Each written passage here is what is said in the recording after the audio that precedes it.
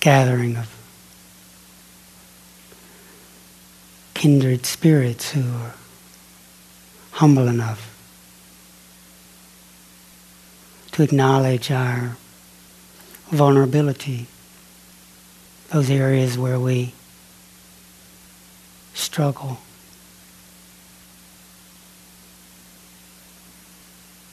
That shared, in some sense, trust.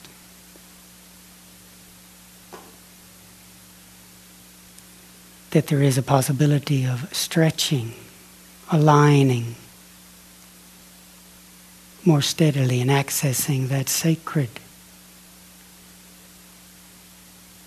core of cores that is not cut off but able to respond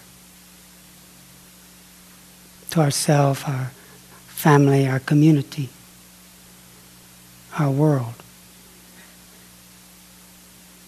So it has been an honor to share the time, have a chance to meet you all in groups, individually,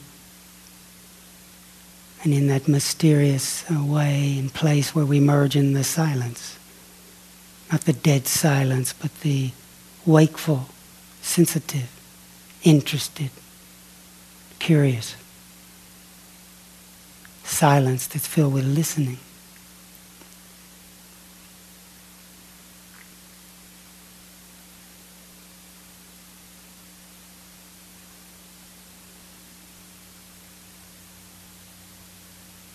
In this heart of the retreat, encouraging us to use the time well. We might not realize it, but there's been a lot of collective supporting, helping one another with the structure, our effort, our practice, a collective cultivation of moments of presence, forgetting, remembering, forgetting, remembering, patiently, kindly, opening to stretching to receive the restlessness, the exhaustion, the spiky grumpiness, the resentments, the relief, so that these moments little by little become sustained, start to flower into gatheredness, centeredness, what the Buddha called samadhi, a unification where all of us is here. Our thinking mind is not off somewhere else, but it's directing us here with this body, received by this awareness, unifying awareness. So with this gatheredness on these accumulated through these 3 days and nights, encouraging us to stay with it. Because there's a possibility, increased possibility of seeing through biases, assumptions.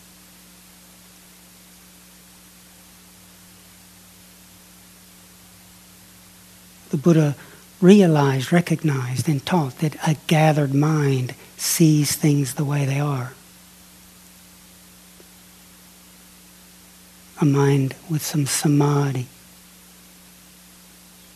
will see into the way things are if we direct it, holding more loosely our preconceptions, our biases, our convictions. It's this way, it's that way. So encouraging us to continue taking advantage of these supportive circumstances. In the desert, in a sanctuary that's dedicated for practice. With fellow beings that don't think it's weird that we don't have to be a scintillating personality all the time. Who can appreciate the opportunity to pause, to listen, who can recognize the nobility of listening and bearing with a sitting, a walking,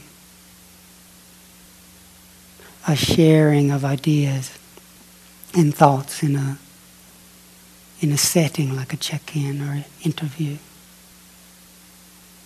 With this wonderful gathering, I'm so privileged to be with this gathering of fellow Dharma teachers.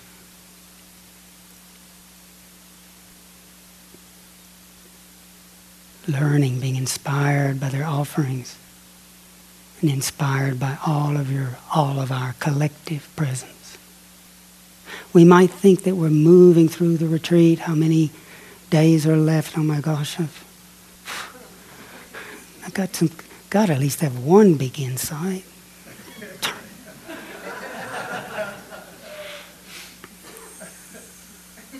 But that to remember even that is just a way of talking this idea of the path from darkness to light, or from suffering to the end of suffering. It's a way of talking. But that actually, and this is why the Buddha was reluctant at first to teach. Because he realized when he woke up that he didn't actually attain anything. It's not that he got something. He recognized that which is always already here. This luminous heart. This peaceful, radiant, sensitive, undying ground of presence.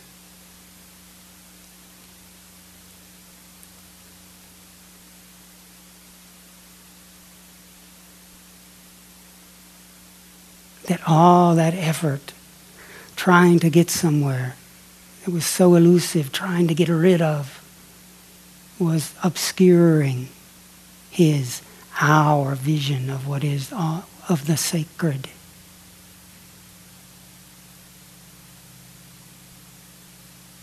We imagine with a beautiful rainbow or the lovely moment of synchronicity, which are wonderful moments, when the perfection of it all manifests itself. Then when it dissolves, we try to get back there. So somehow imagining now, because my back hurts and because, there's still that lust problem, and I know I should be forgiving, but can you believe what they actually did behind my back? Then we think, no, the sacred can't be here. It's when I deserve it or overcome something.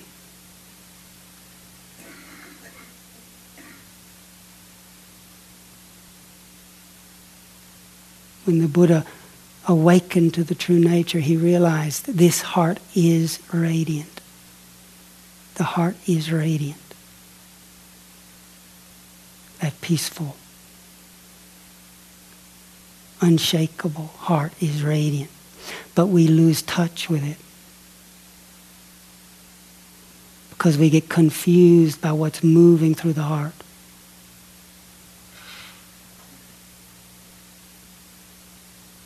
What's moving through the heart. So we might think we're making our way through the retreat, but isn't it true that this retreat, our experience, is presenting itself in this heart? Right now, what's moving through the heart, what's appearing in our sensitive presence, the evening talk, the sight, as our attention moves, the sounds moving through the heart, welling up and subsiding, interwoven with the sensations of sitting in our cushion or chair, with impressions and thoughts, feeling tone. It's moving through the heart now. And memories maybe of how it was this morning, or how it was last retreat on the third day. There was a massive breakthrough, and I don't know. Our memory, notice that appears and subsides, or the anxiety. What if I don't break through? What if I never really see it? Maybe I don't have the true nature. Everyone else does. But that too, that anxiety rises and ceases. That this heart is radiant, but we get confused. So when the Buddha was reflecting on what gives rise to this experience of being a refugee from this knowing, this pure luminous heart, what Tara called the homesickness. The Buddha said the cause is this avijja.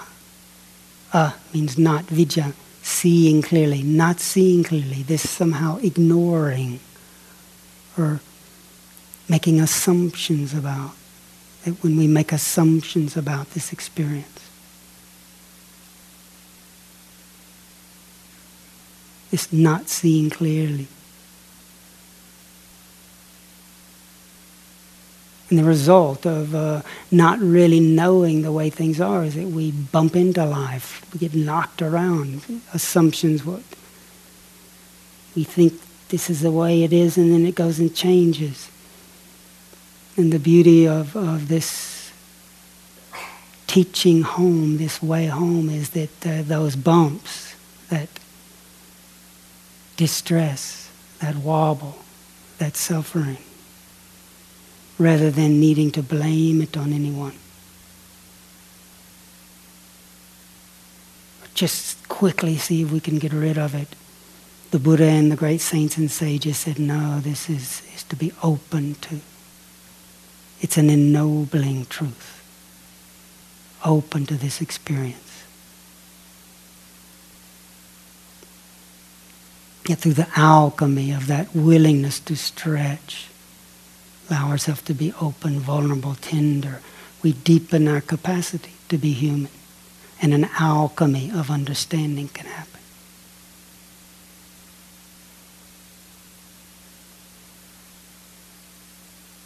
My strategy for, as I was growing up, arriving at well-being was just to, I think Tara was talking about these different strategies we have, where I overcame my sense of being a refugee and the sense of not being quite good enough. My strategy was, well, just work harder, accomplish. So in my life, I put a lot of effort into working hard at academics and sports.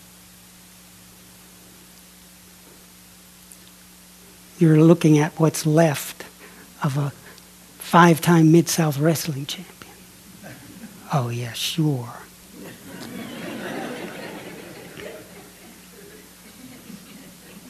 I know it's hard to believe. And I won this national invitational championship. I used to walk on my hands for 100 yards, do 500 push-ups a day in training before the tournaments, climb ropes, run.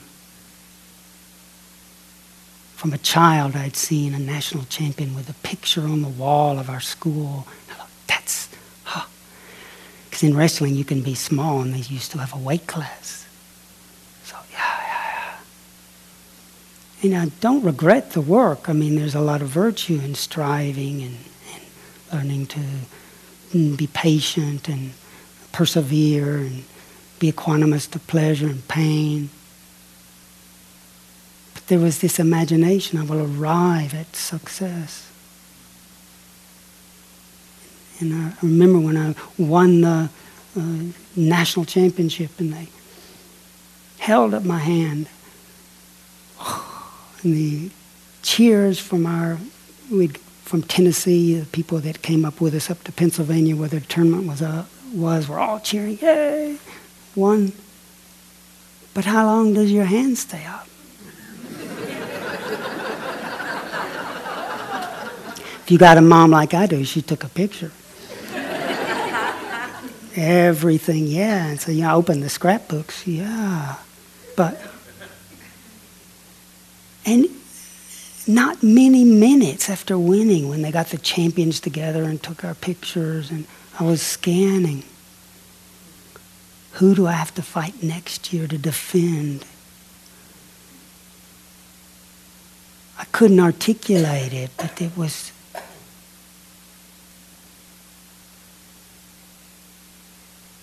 similar in academics. I worked really hard. Tennessee, went up to Princeton, and ended up winning a Rhodes Scholarship to Oxford. But at some point, I realized you don't get there. I was so tired.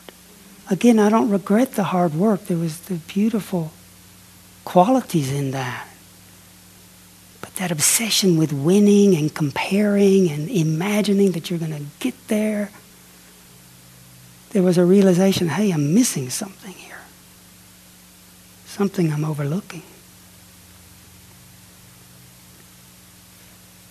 I used to go sit in quiet places, sensing I had overlooked this inner part. I'm someone who's always appreciated the blessing of a teacher. I had a great wrestling coach. And he was tough, but he taught, he shared.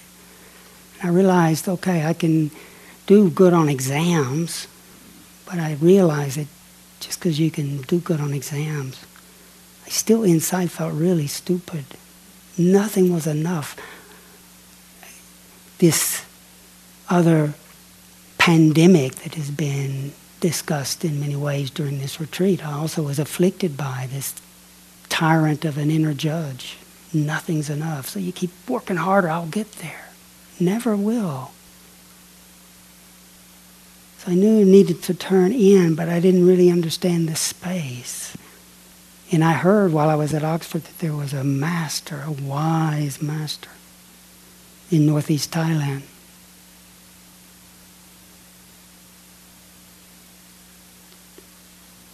Who had a few Westerners with him. Even the word enlightened, I didn't know what it meant. But still the word meant something to me, that I knew there was something about our relationship with this moment that I was not getting right. So I left my scholarship, much to the dismay of my parents.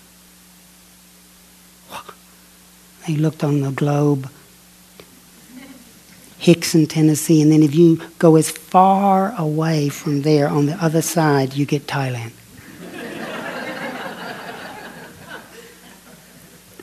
And Mom thought, we must have done something terribly wrong because you're going as far away as possible on the earth. I said, Mom, I promise you that's not it.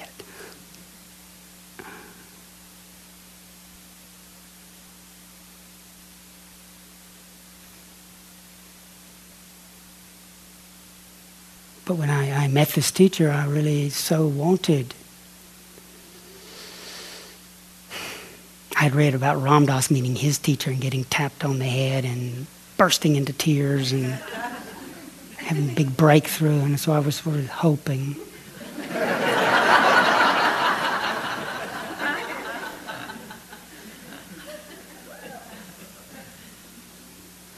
So someone I had met took me on this overnight train from Bangkok up to the northeast, up near the Laotian and Cambodian border, in a very poor, dry part of Thailand that was known for its meditation monasteries. And this person took me to meet Ajahn Chah.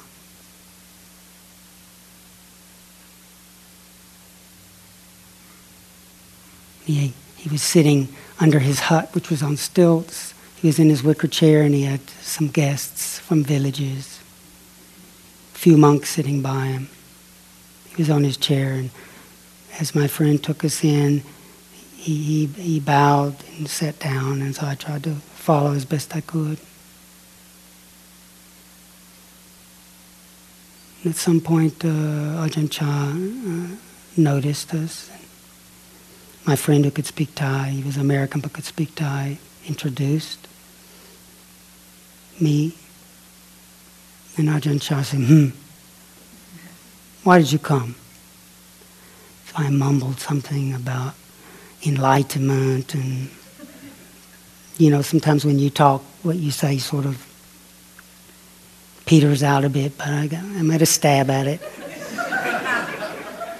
I didn't feel on very firm ground there. And he said, oh, but do you know how to meditate? And I thought, oh, wait a minute here. I've done a 10-day retreat. So I felt on much firmer ground. So I said, yes, I do know how to meditate. And the first way I learned was sweeping down through the body. And I felt pretty good at it. And they only taught sweeping one time. But I, on my own, without any help from the teacher, learned how to sweep simultaneously down both sides of my body. Now, I didn't say this to Ajahn Chah, but I figured he would see that I had potential. And so I was, it would have been nice if he'd have said, well, I've been waiting and, and the head tap. So I'm only halfway through my meditation, hoping he would see my potential. And he's on his chair, and then he gets off the chair onto all fours and starts sniffing around like a dog. This is some more dog dharma. Sniffing around like a dog, sniffing all over the place, and saying something in Thai, and everyone starts laughing.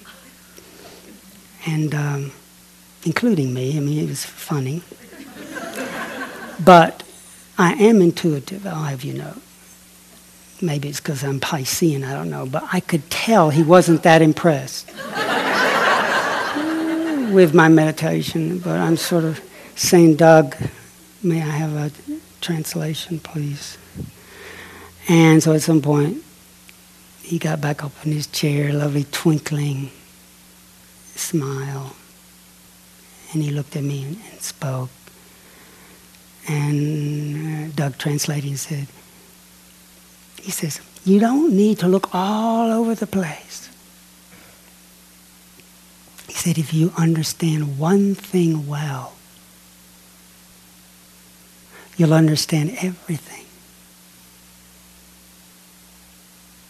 If you try to understand everything, you might end up not knowing anything thoroughly.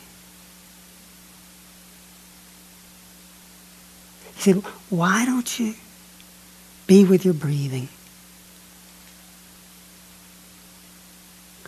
And let Sumedha teach you how to be a monk. Sumedha was the senior Western monk he had. He said, let him teach you how to be a monk.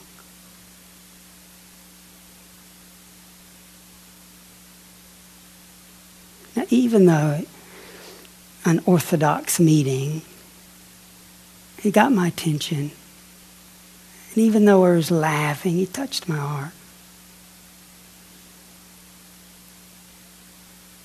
But I had grown up ashamed of my nose. Everyone used to make fun of my nose. And I had an English teacher that used to say, son, you've got a nose like the keel of a ship. So to be pointed to my nose as the gateway to enlightenment was not what I expected.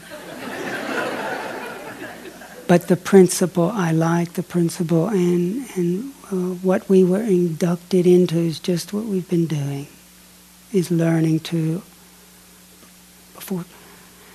I had been writing my thesis at Oxford on art, science, and mysticism in the works of Aldous Huxley. I was sincere. I wanted to understand religion and science and creativity, and there was nothing wrong with that. But I really was trying to do the whole thing. And why I suffer, and everybody suffers, and why do people who love each other end up wanting to kill each other, and all that. He was saying, be with the breathing. And in learning to do just what we've been doing, be simple. cultivate this primary relationship, even though it might look like one is running away. One is letting some things go so that we can really get to know what it's like to be with body. This body that is nourished with every in-breath and out-breath.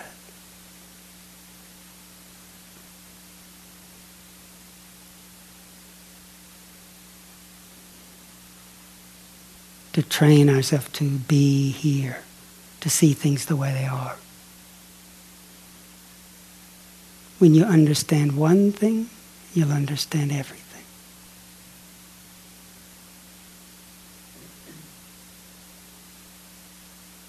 And as we practice little by little being here, recognizing patiently the mind that wants to be everywhere else and keep returning to being with standing and walking and sitting and lying down, breathing in, breathing out. What do we notice? We notice what arises, ceases. Kittisaro touched on it in the instruction this morning. That with this gathered presence, we can also turn it to the way things are.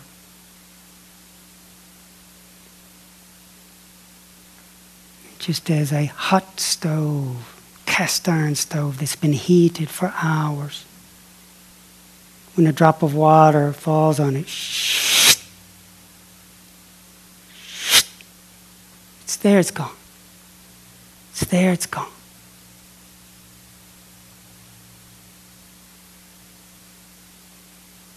When the mind that is present, gathered, starts to notice this experience. With language, we call it breath. Sounds like a thing. Me, you, my body, happiness.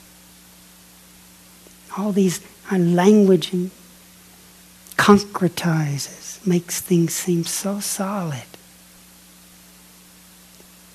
But when we actually practice being with something simple like the breath, what do we notice? It's coming in, shifting, swelling, subsiding. Swelling,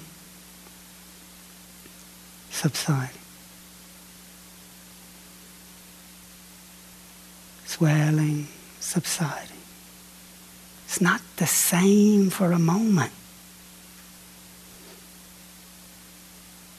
It comes and goes.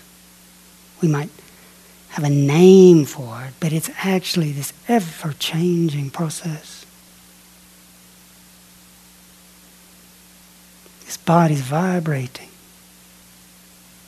Every sensation, you might call it my hand, my foot, but when we bring the attention to the actual experience, it's pulsing. Feeling tone shifting.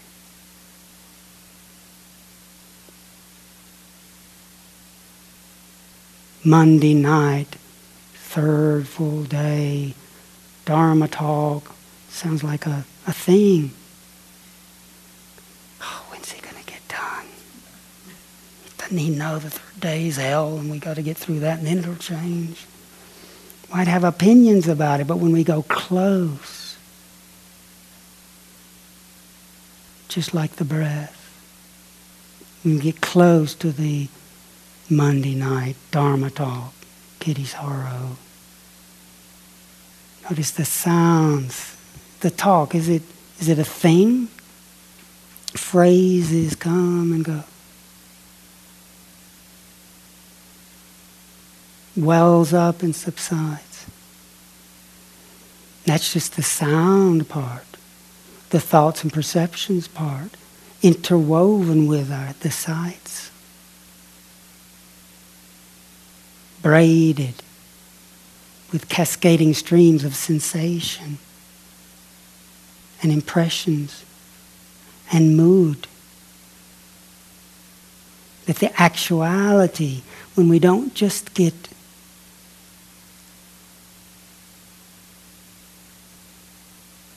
enchanted by the way we describe it, by our language. The syntax of language, if we don't understand it, can be very misleading. Can call it a good talk, a bad talk. It was useful, it was bearable, it was fantastic. But the actuality is this cascading stream.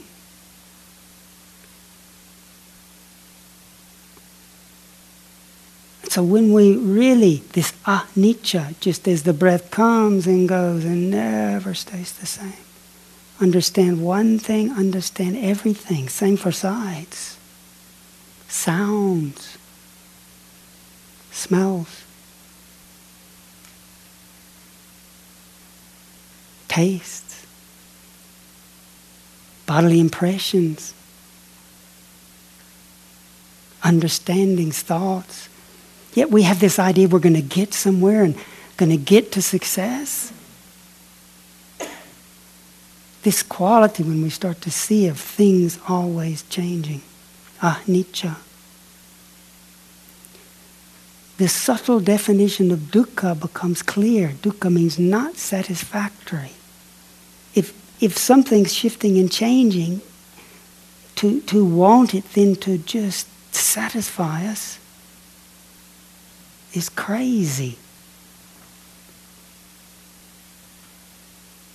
Or wouldn't it be nice if the moon was always full? It's incredible, the full moon. But that's the wish of a child. It's full and then wanes. It's full tonight. We might just think, oh, wouldn't it be nice if it's just the in-breath? It's inspiring. It's fresh. It's vibrant. Out-breath stale. Smelly. Not useful. But we can't just breathe in.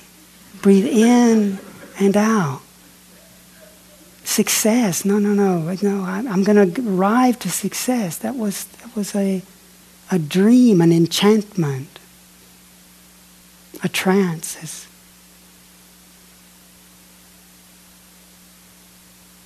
Just as natural as in and out, birth and death, vibrant, healthy and sick, being confident, being doubting, natural. As my teacher Ajahn Chah would say, if you look for certainty in that which is not certain, you're bound to suffer. We want a feeling to stay with us. We want to just keep harmony. We want just health, praise, pleasant feeling. It's looking for certainty in that which can't be certain. It's asking life, the life of manifestation, to give us what it can't give. It's a dishonoring of the true nature. It's an enchantment. An imagining. That's why it's samsara. We keep thinking we're going to get there to the success, and it dissolves. And then just a little more. And that leaning so far forward keeps driving us. Or pushing things away keeps driving us. The Buddha realized that when he was enchanted with the idea of something to hang on to, or enchanted by the idea there was something really that had to be gotten rid of, that he didn't see that which is always here.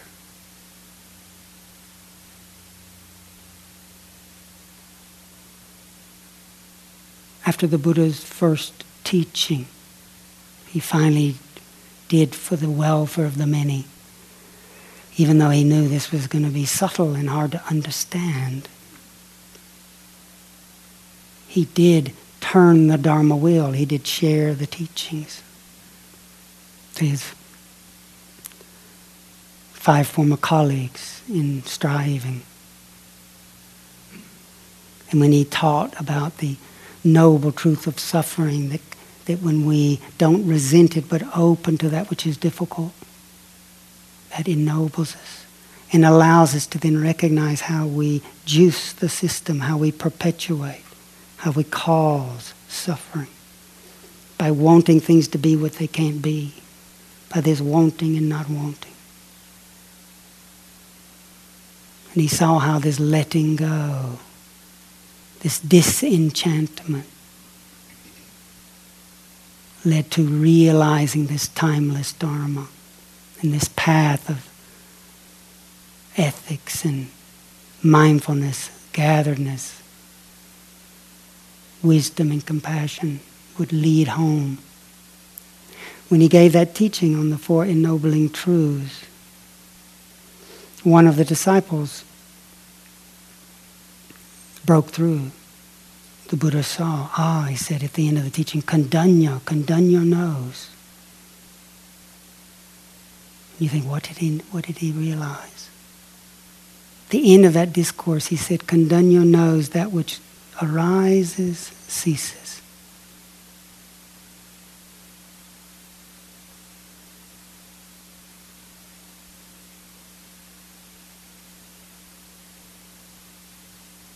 You think, they must have left something out.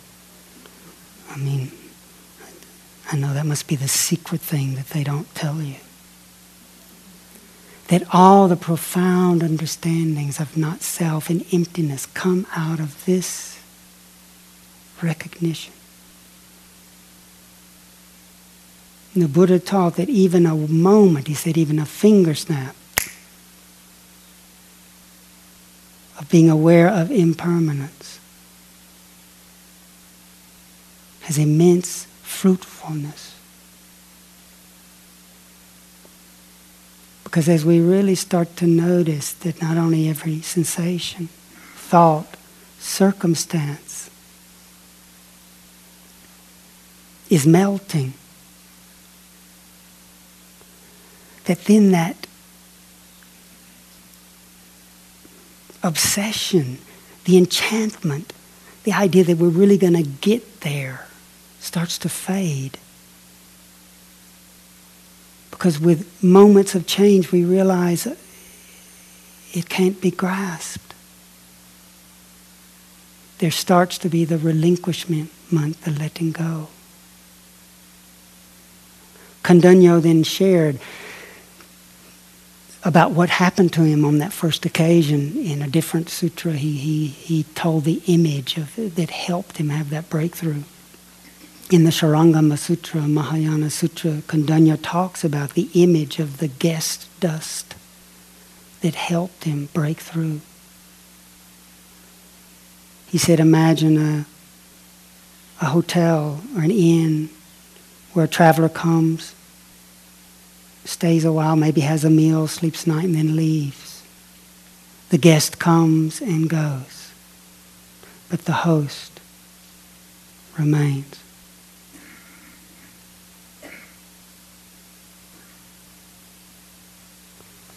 Or the light coming through a crack in the wall or a window. And in the beam of light he saw the dust dancing. It's the nature of dust to dance. But the space illumined by the light was unmoved. The dust, its nature is to dance. But the space was unmoved. The guests come and go, but the host remains. So when we start to practice mindfulness, when we've been so caught in the enchantment that the only real thing is me and mine and my success and my health and my happiness or my suffering, when we start practicing presence, humility, inquiry, allowing, then we start to notice that things come and go. The in-breath and the out-breath. The sound comes and goes. But when a sound is there, then when the sound stops, we don't keel over dead. The presence remains, or the awareness, or the listening, whatever one calls it.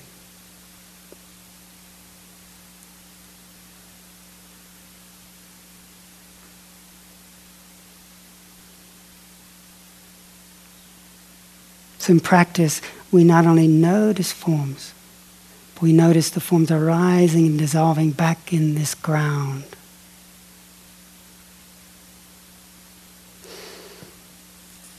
The Buddha taught that the primary misconception about the body and mind is the false view that the mind dwells in the physical body. You do not know that the physical body, as well as the mountains, the rivers, empty space, and the great earth, are all within the wonderful, bright, true mind. We might think consciousness is some little byproduct, that the real stuff is the forms. It's real, but its reality is coming and going. As we start to practice and have our own experience, knowing things as they actually are manifesting, we'll see that every sound, our body right now is appearing in our awareness. That the sense of all of us in this room is appearing in the awareness. That actually everything is within this mind.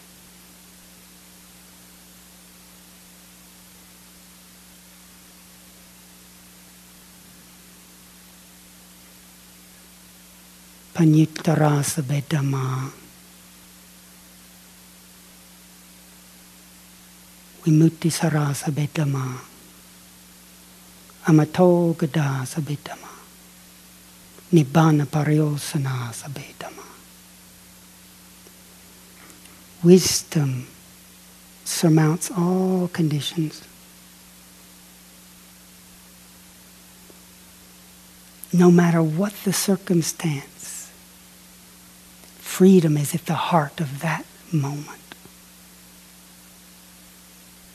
All things come together and merge in that which never dies. Everything comes home to completion in Nibbana.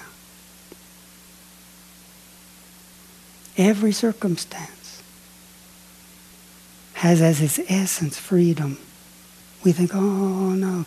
Part of the enchantment is, no. It's the freedom is when I get to success. The freedom is when I find the beloved. The freedom is when and then we overlook the sacredness. Every circumstance, sore back, confusion, I'm not really sure. Vimutti sarasa Vedama. So even not really being sure, that's like that dust. Dancing, I'm not being sure. When we open to that, just as it is, no. I prefer confidence. No. But when I get confident, then we're leaning and overlook the sacredness. I'm not really sure. What is that about the Buddha nature? If we can listen to those sounds coming and going, can we get the feeling of that which remains? There's a stillness, a presence. So we can actually practicing letting each thing, each moment, dissolve and take us home to that which is always already here, the knowing, the listening. Especially our thoughts, which when we're not careful with them, leads to what the Buddha called papancha, this conceptual proliferation. The slightest little thought, like an I, seems so innocent. But I, me, I. As soon as we have an I, then there's a you. A here, a there, a yesterday, tomorrow. It gets very complicated. All these walls and finding ourselves in here.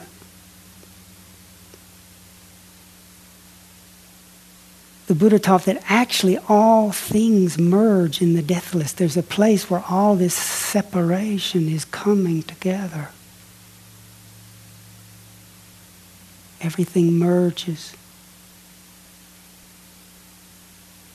Like we can notice the different trees, different cacti, trees. There's not so many here, but we can see their differences. The ones we like, the ones we don't like, the ones you have to be careful.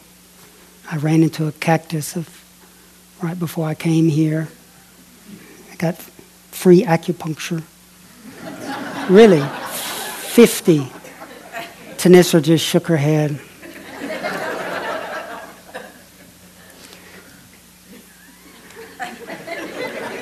So I'm careful. But where do all those different trees, the oak tree, the pine tree, the cactus, the indigenous, the alien, we can see the differences, but they all merge in the ground. A tree is not rooted, it's not a tree, it's dead. All the branches, leaves that fall off, flowers, they return to that place where you can't distinguish from this one to that one. The place where they all merge. When our awareness is just objectified, enchanted by the external, we just see the differences. But when we reflect on the guest dust, that which is coming and going, when we honor Kuan Yin, the one who listens at ease to the sounds of the world, bow into that ground of listening, we'll notice every sound, every impression. So all these differences that we see, they all merge in this ground of our listening.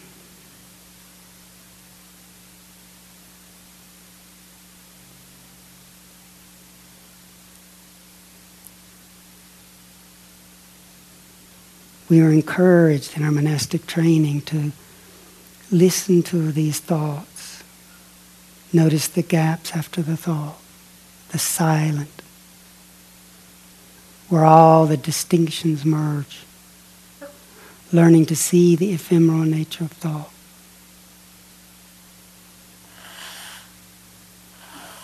To realize that the thoughts can't really tell us who we are. When we get enchanted by the thoughts, I'm just useless, or I'm the best.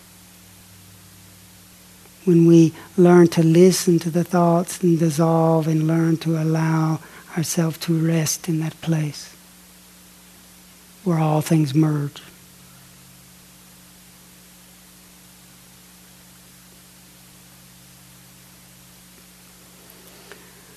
So that disenchantment, when we realize trying to grasp, looking for certainty where we can't find it, we practice letting go and notice peace. But then we have to look at what we don't want, and then that's where it's so important to also learn how to welcome that kindness. The Buddha not only said a finger snap of wisdom has immeasurable virtue. The other time, at least that I know of in the scriptures, when he gave the same image of a finger snap, he said, of kindness, loving kindness. You can call yourself my disciple, and you're worthy as a monk or a nun of the alms round, of the food that is offered. Even a moment. How much more so when we deepen this understanding of change and this willingness to open and embrace. It's one mind that focuses, sees that everything's ungraspable. We might call it a waterfall, my waterfall on our African hermitage. When it really rains, up on the mountain there's a beautiful waterfall. When it really rains, we think, oh, we've got a waterfall. Go close to it. You can be in awe of it, but can just be in awe of it. But if you see it's changing and empty and there and it's gone, does it mean it's nothing? Sometimes once we start to let go, we just sort of want to know the peace, and then we don't want to feel anything, but that's still stuck. That's when we learn to embrace. Moment of kindness stretches. takes us back to that same wide, measureless place. So Sri Nisargadatta says, wisdom says I'm nothing. Compassion says I'm everything. Between these two banks, the life of the awakened one flows. Wisdom, we start to notice that whatever is coming and going is not really who we are. Yes, I'm success or failing or happy or unhappy, but it's shifting, changing. Wisdom says I'm not the thing. It lets go and we notice that ground of the heart. Compassion keeps opening, widening. It says I'm everything. Between these two banks, the life of the awakened one. This one mind can focus, can let go, can welcome. At their core, wisdom and compassion merge.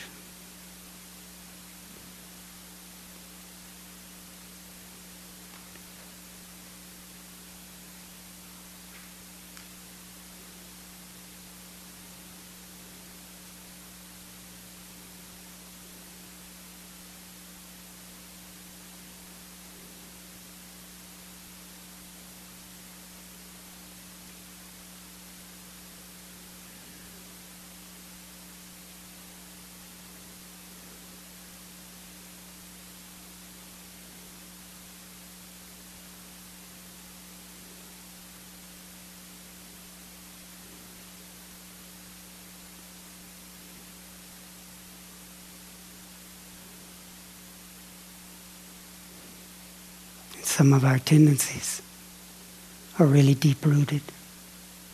And even though this luminous heart is always here and now, it's in a moment we can open to it. And it's important to keep allowing ourselves moments to notice that which remains, that space that every sound dissolves back into. Even so, we all have our stuff. Our deep-rooted tendencies that require a lot of patience. I had a few insights early on in Thailand. Was excited. I was going to work harder, and still had that tendency of, well, I'll get there, even though I had a little bit of suspicion, but that isn't just it. But certainly I was working hard. Then I got diarrhea for 6 months, and I just kept working harder. And I got bit by a centipede and hands swollen up for 3 weeks, and then started urinating blood.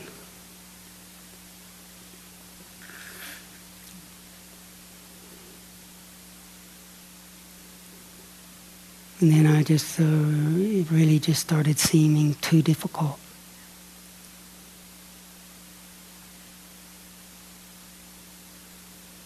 I'd had moments of noticing the peace, but how does one keep going?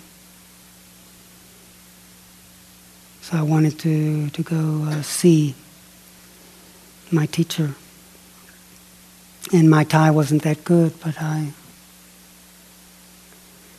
my teacher said he would help to translate, because from being a champion and the best, and then knowing that doesn't really get there, and then suddenly just being a monk with a bald head, and you're sitting in a row of monks, and you look up the row, and there's just more bald heads. You look down the row, and there's bald heads. We'd sit once a week all night long, and I would determine I'm going to sit like a rock. And then, 7:30, sitting like a rock.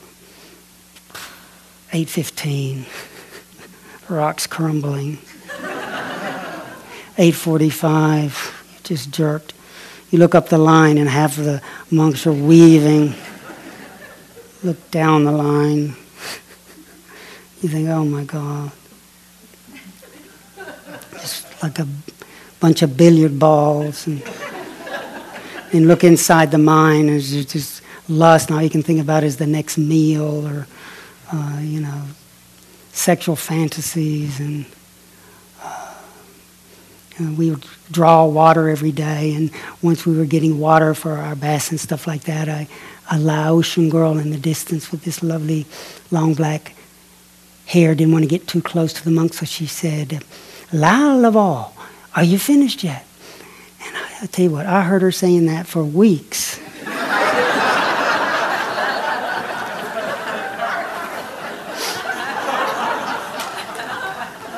And weeks. And I'm just thinking, oh my gosh, And you want to be mindful at the meal, and then you eat one meal a day, and you want to be mindful, and the next thing you know, you've eaten this whole bowl. You don't even remember eating it, but you feel like a beached whale. And you crawl to your hut and think, never again, never again. Hate yourself the whole time. And then the next day, no, I'm going to do it. So I got so discouraged and depressed, I really felt I was never going to laugh again. I had that impression. So my friend, the Abbott at that time, a former Vietnam helicopter pilot, American, who finally got out after the war and became a good monk. He took me over to see Ajahn Chah, and the other monks at the main monastery were in the chanting, and so Ajahn Chah stayed because he knew we were coming, sitting back in his chair. And Ajahn Babakaro took me over. And Ajahn Chah just said, "Well, what is it?" And I said, "Ajahn Chah, it's difficult.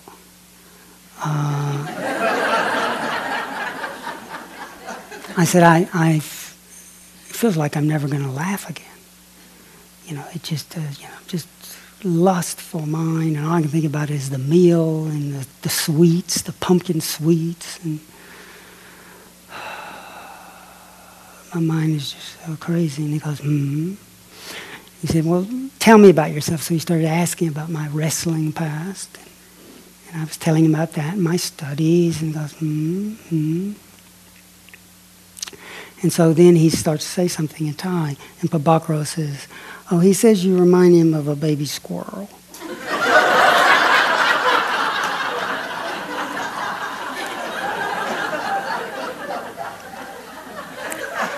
And so I said, "Oh, okay."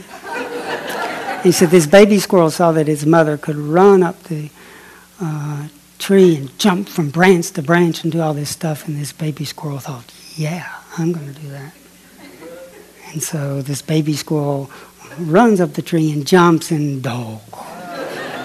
And in Thai, this phrase dog, this low tone, means it falls down. This baby started crying. And Babakaro he said, well, the mother said, "Son, you've got to go to school." So she sent to kindergarten and first grade. So he'd learn some tricks and then do a few things, and dog, fall down. And Ajahn Chah was sitting in his chair. I was on the floor. So I'd look up, and he'd look down at me, and his eyes would like go in circles when this baby would cry, and the mother would say, "You just need to go to school." So he had this, squirrel going to first grade and second grade. And it was dog, falling down, getting up. Sometime in college, I started rolling on his floor. I was hysterically laughing. And, he's still talking. He's still going on. And then he had this baby squirrel, finally growing up and getting a PhD. I thought I was going to die. I was just killing myself. And finally, I was able to sit up, and Ajahn Chah just looked at me and said, in one day, that squirrel could do every single thing its mother could do. And from the crown of my head down through the soles of my feet, I felt this relief. To just hold it all lightly. He could say that with assurance, because our nature, it's not that we get it. We're little by little opening to what's already here. Every sound, every worry is perfectly fused. It's dust dancing in the luminous space of our heart. So I am in bliss hearing to that. And then he keeps going, and Babako says, he says you also remind him of a donkey. I'm thinking, wait a minute. I want to stay with the squirrel. and he goes, oh God, the donkey. He said, no, this donkey was clever, so I like that. This clever donkey, and it heard all this music being made in the forest by the cicadas, like the crickets or the cicadas. And this donkey, who was industrious and also pretty clever, thought, I want to do that. And it studied. It started observing what the insects, these whatever they were, the cicadas, what their diet was, and it notices they were eating dewdrops. So he watched, okay. So the donkey prepares himself.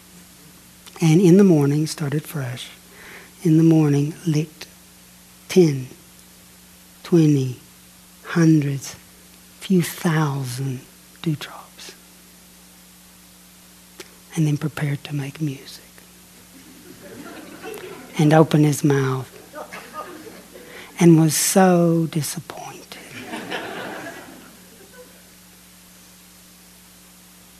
And Ajahn Chah stopped talking.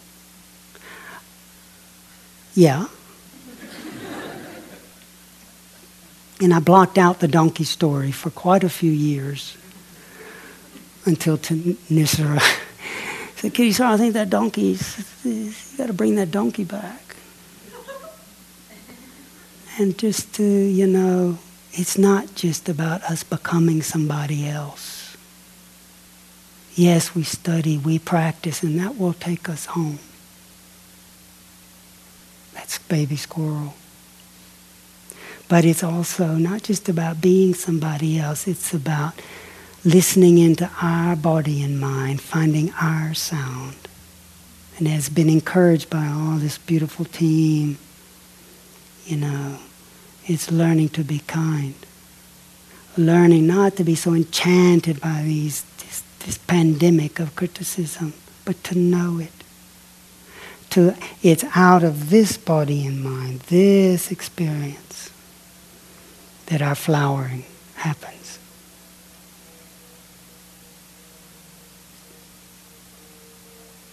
So I encourage us to be patient, to be kind, and to trust the wise ones that have told us our destiny. It is our nature to wake up.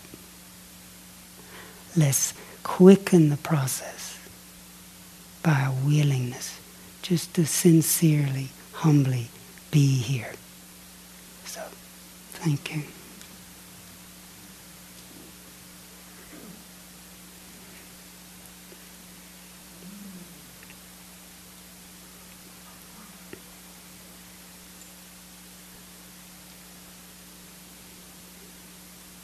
Spend a few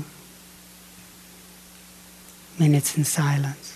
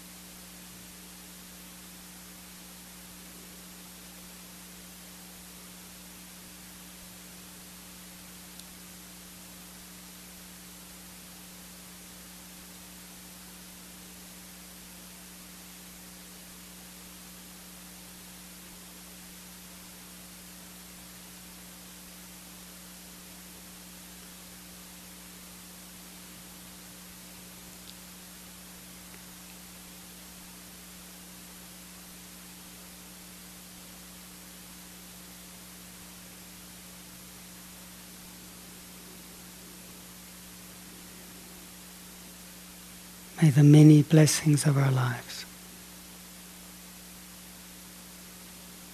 this wonderful accumulation of moments of patience, allowing, vulnerability, investigation, beginning again. May all this goodness of our lives be shared above, below, and all around for the welfare of all beings, near and far, seen and unseen.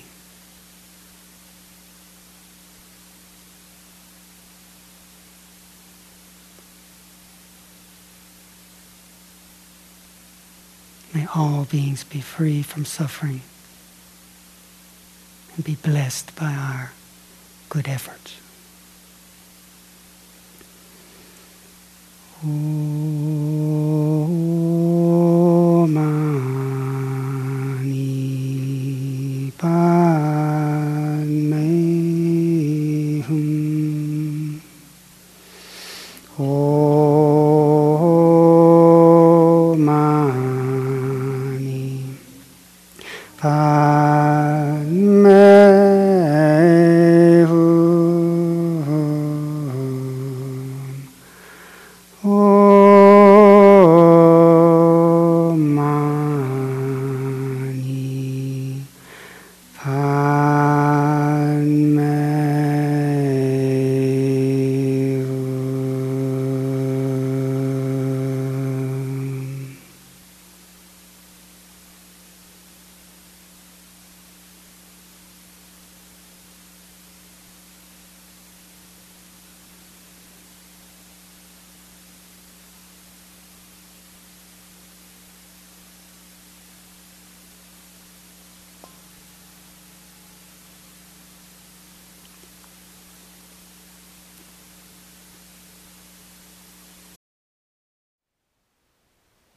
Thank you for listening.